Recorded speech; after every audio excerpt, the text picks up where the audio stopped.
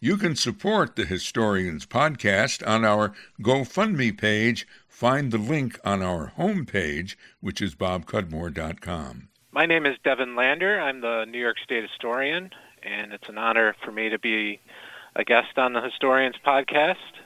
I think probably the most important thing that I'm working on right now is related to the 250th anniversary of the American Revolution, which is coming up very quickly in 2026. And we have been working on planning and the creation of a commission at the New York State level.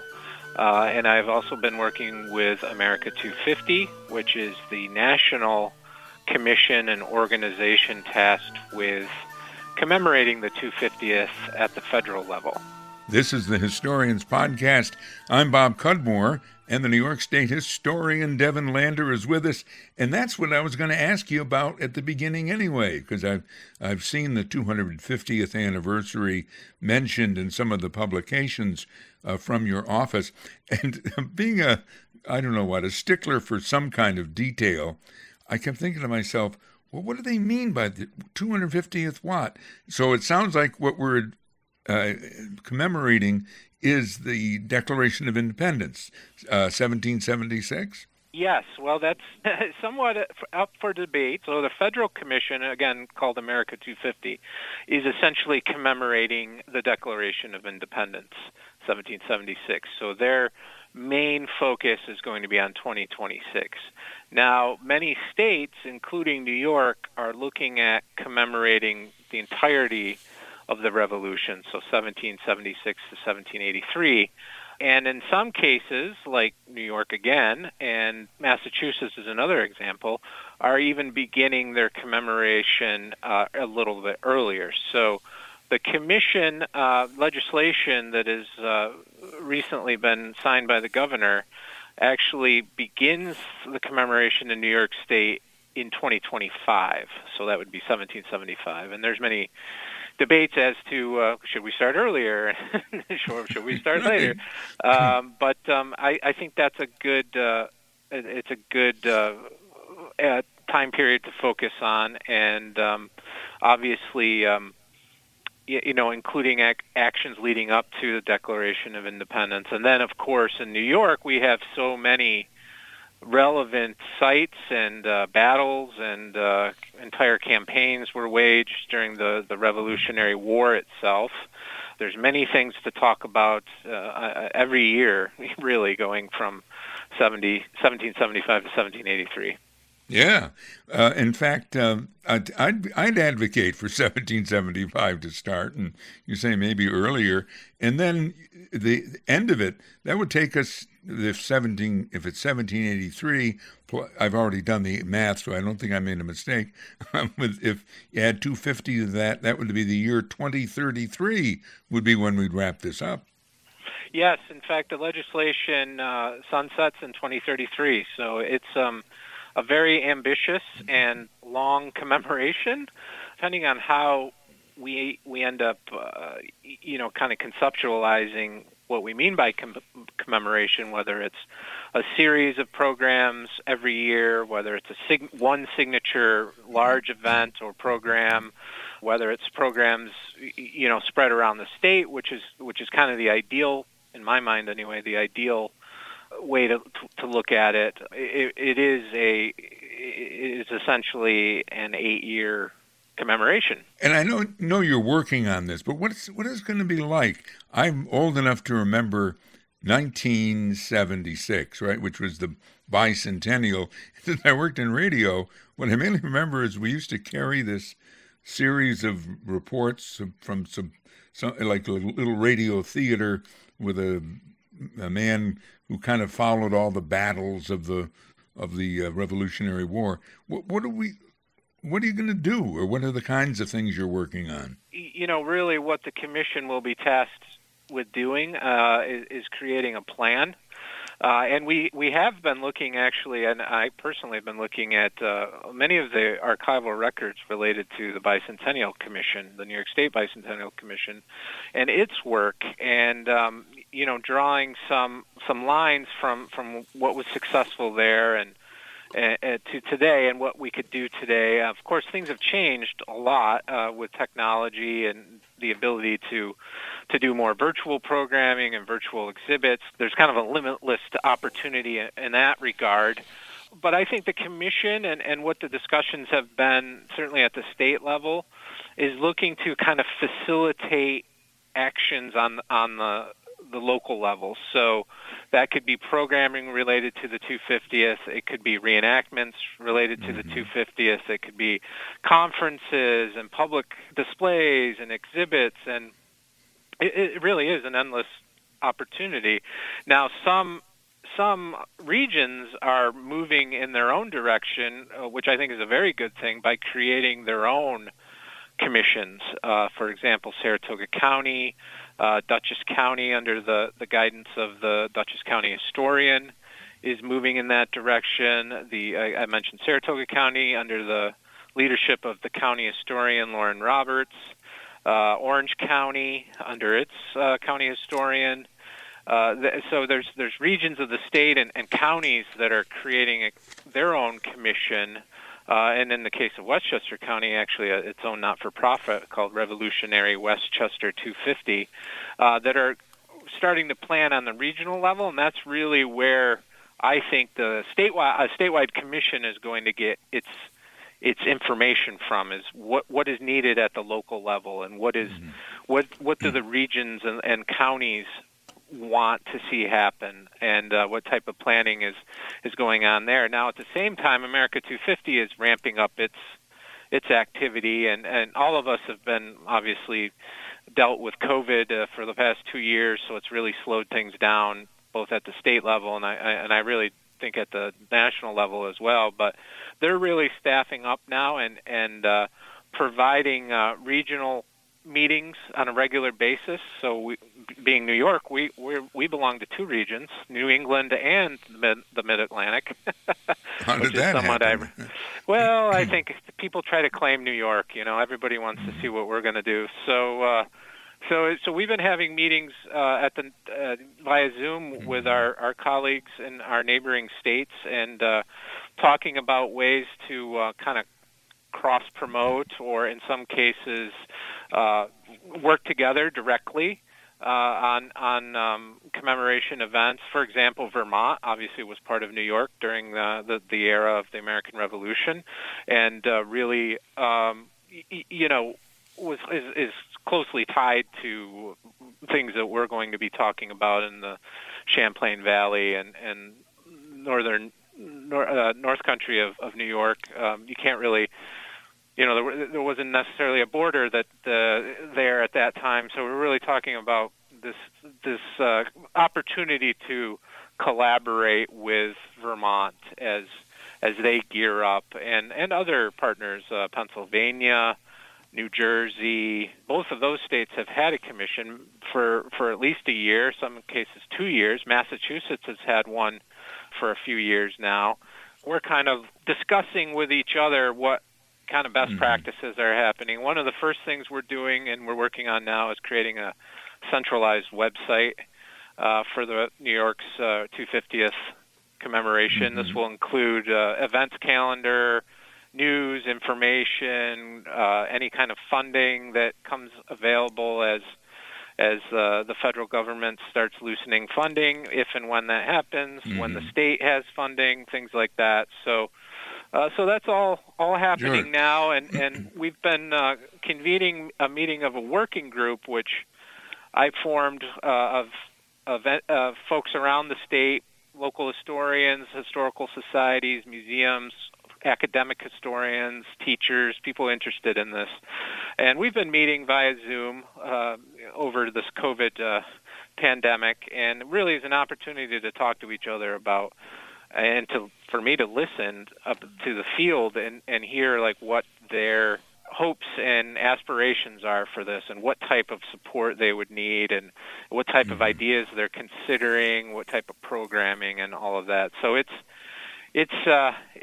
one of those situations, I think, because of COVID, not that we use it as an excuse, but it was very much talking about it for a couple years and not a lot of action. But now especially with the legislation kind of making the commission an actual entity. Now I think we're going to see a lot more action and some planning and hopefully some resources. Sure. Who's going to pay for this?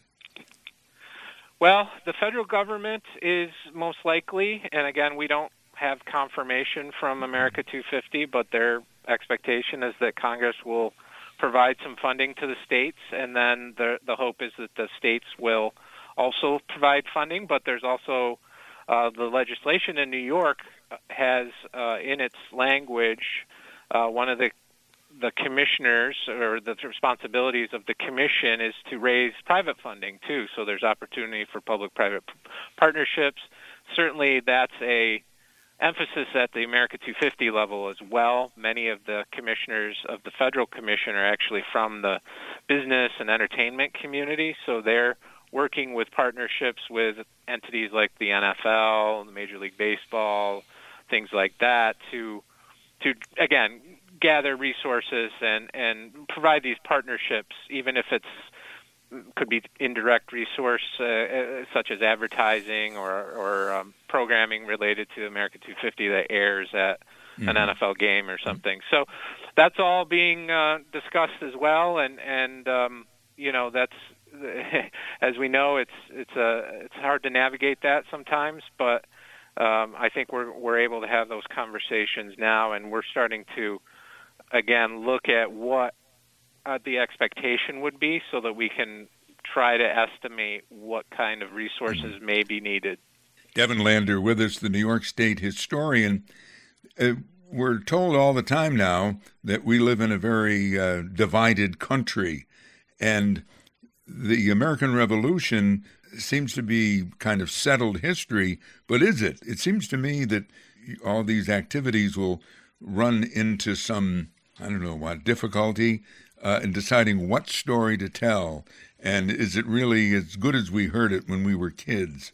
I absolutely agree with that, and I think that it is not decided history, and I think history is always being reinterpreted and reevaluated throughout the ages, and the American Revolution is no different, and I think it is a contentious time, and I think that our approach in New York is to be as inclusive as possible and tell the true aspects of the history as much as possible, and allow for some of the things that were not emphasized in the past to really have a place in this. For example, the legislation that New York is working off of for the Commission includes consultation with the Native American nations, and obviously their interpretation and their experience during the American Revolution was different than the colonists or the loyalists, and even different among the different nations, the different tribes. So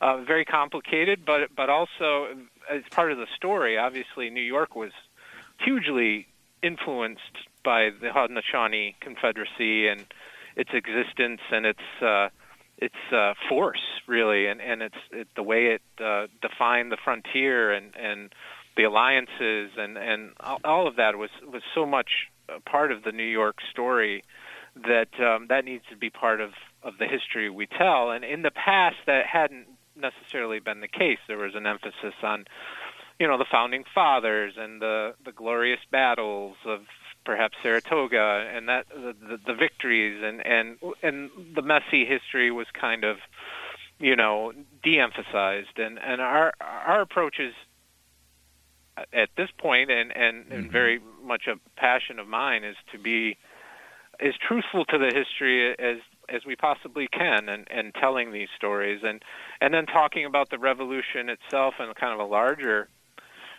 concept of, who was the revolution for, who benefited, who didn't benefit, why was that, and then how has the revolution changed over time, and the ideals of revolution that continued throughout our nation's history. So we really can talk about the revolutionary era itself, and then we can talk about the 250 years since then and the various struggles for the ideals of liberty and equality that have taken place in New York.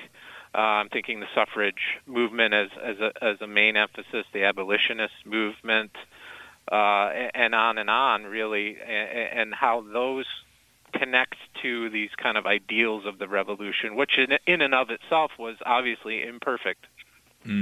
Devin Lander is with us, New York State historian. Let me ask you about yourself and about your job now. How long have you been the state historian? I was made the state historian in May of 2016, so I'm entering my 6th year as state historian. And before you, there was another state historian. In other words, this has been a government position or for some time? Yes. Actually, New York has had a state historian, and not consistently. There's been gaps, but really since 1895. And it's the oldest state historian position in the country, so it was the first.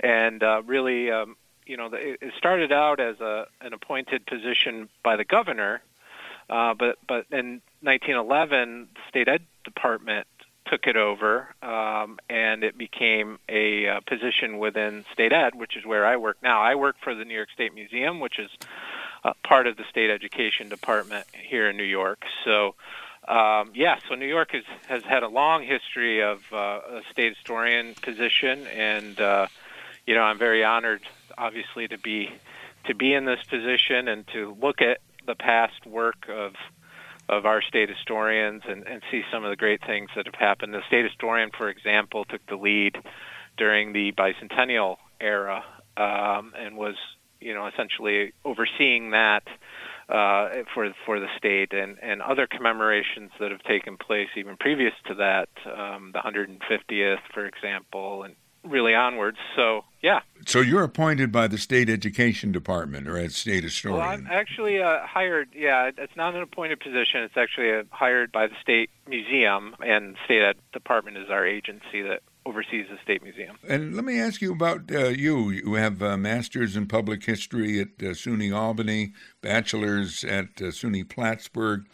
Before you were state historian, you were working. You were the director of the Museum Association of New York. What is that, or how does that prepare you for what you're doing now? A bit on the education. I'm actually a PhD candidate right now at University at Albany, so I passed my comprehensive exams 2 weeks ago, so I'm very excited to be on the dissertation stage. Yeah, it's a lifelong goal. It's something I've always wanted to achieve, and I decided to go with the public history route, which has been very useful to me, and now I'm hopefully going to be completing the doctorate.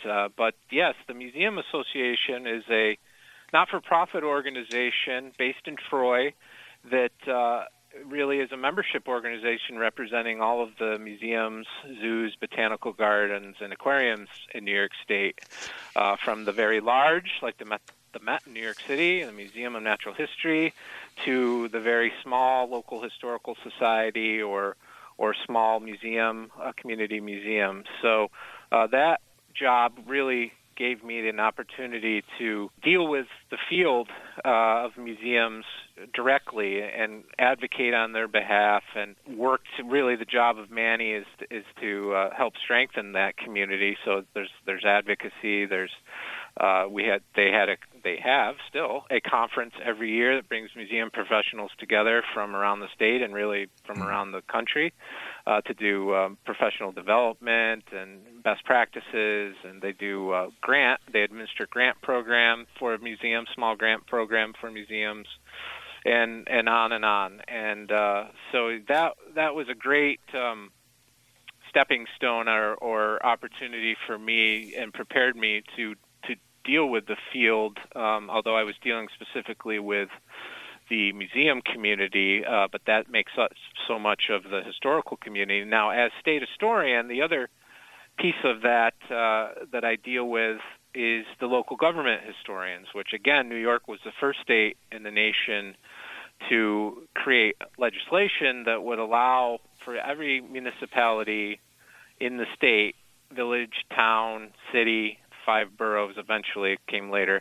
to have a local government historian. So that, to me, is an exciting piece of this puzzle, and we have a robust community of local government historians who are doing work in their municipality on their municipality's history, and it gives us, as the state, a network of historians that we can work with on massive projects like the commemoration, for example, the 250th. I'm going to be working and hopefully very closely with our local historians on this planning, and many of them are on the working group and have been, very active. I mentioned several of our county historians who are overseeing their 250th commemorations, but it's a network of public historians that is somewhat unique. I believe Connecticut now has the same thing, but theirs came much later.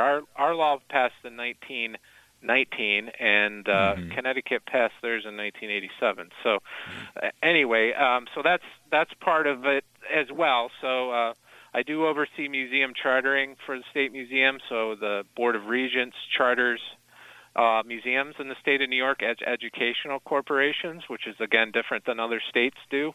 And we oversee that here, and that's part of my duties as well. So I have a background in the museum community and also working with our local historians. Talking with Devin Lander, New York State historian.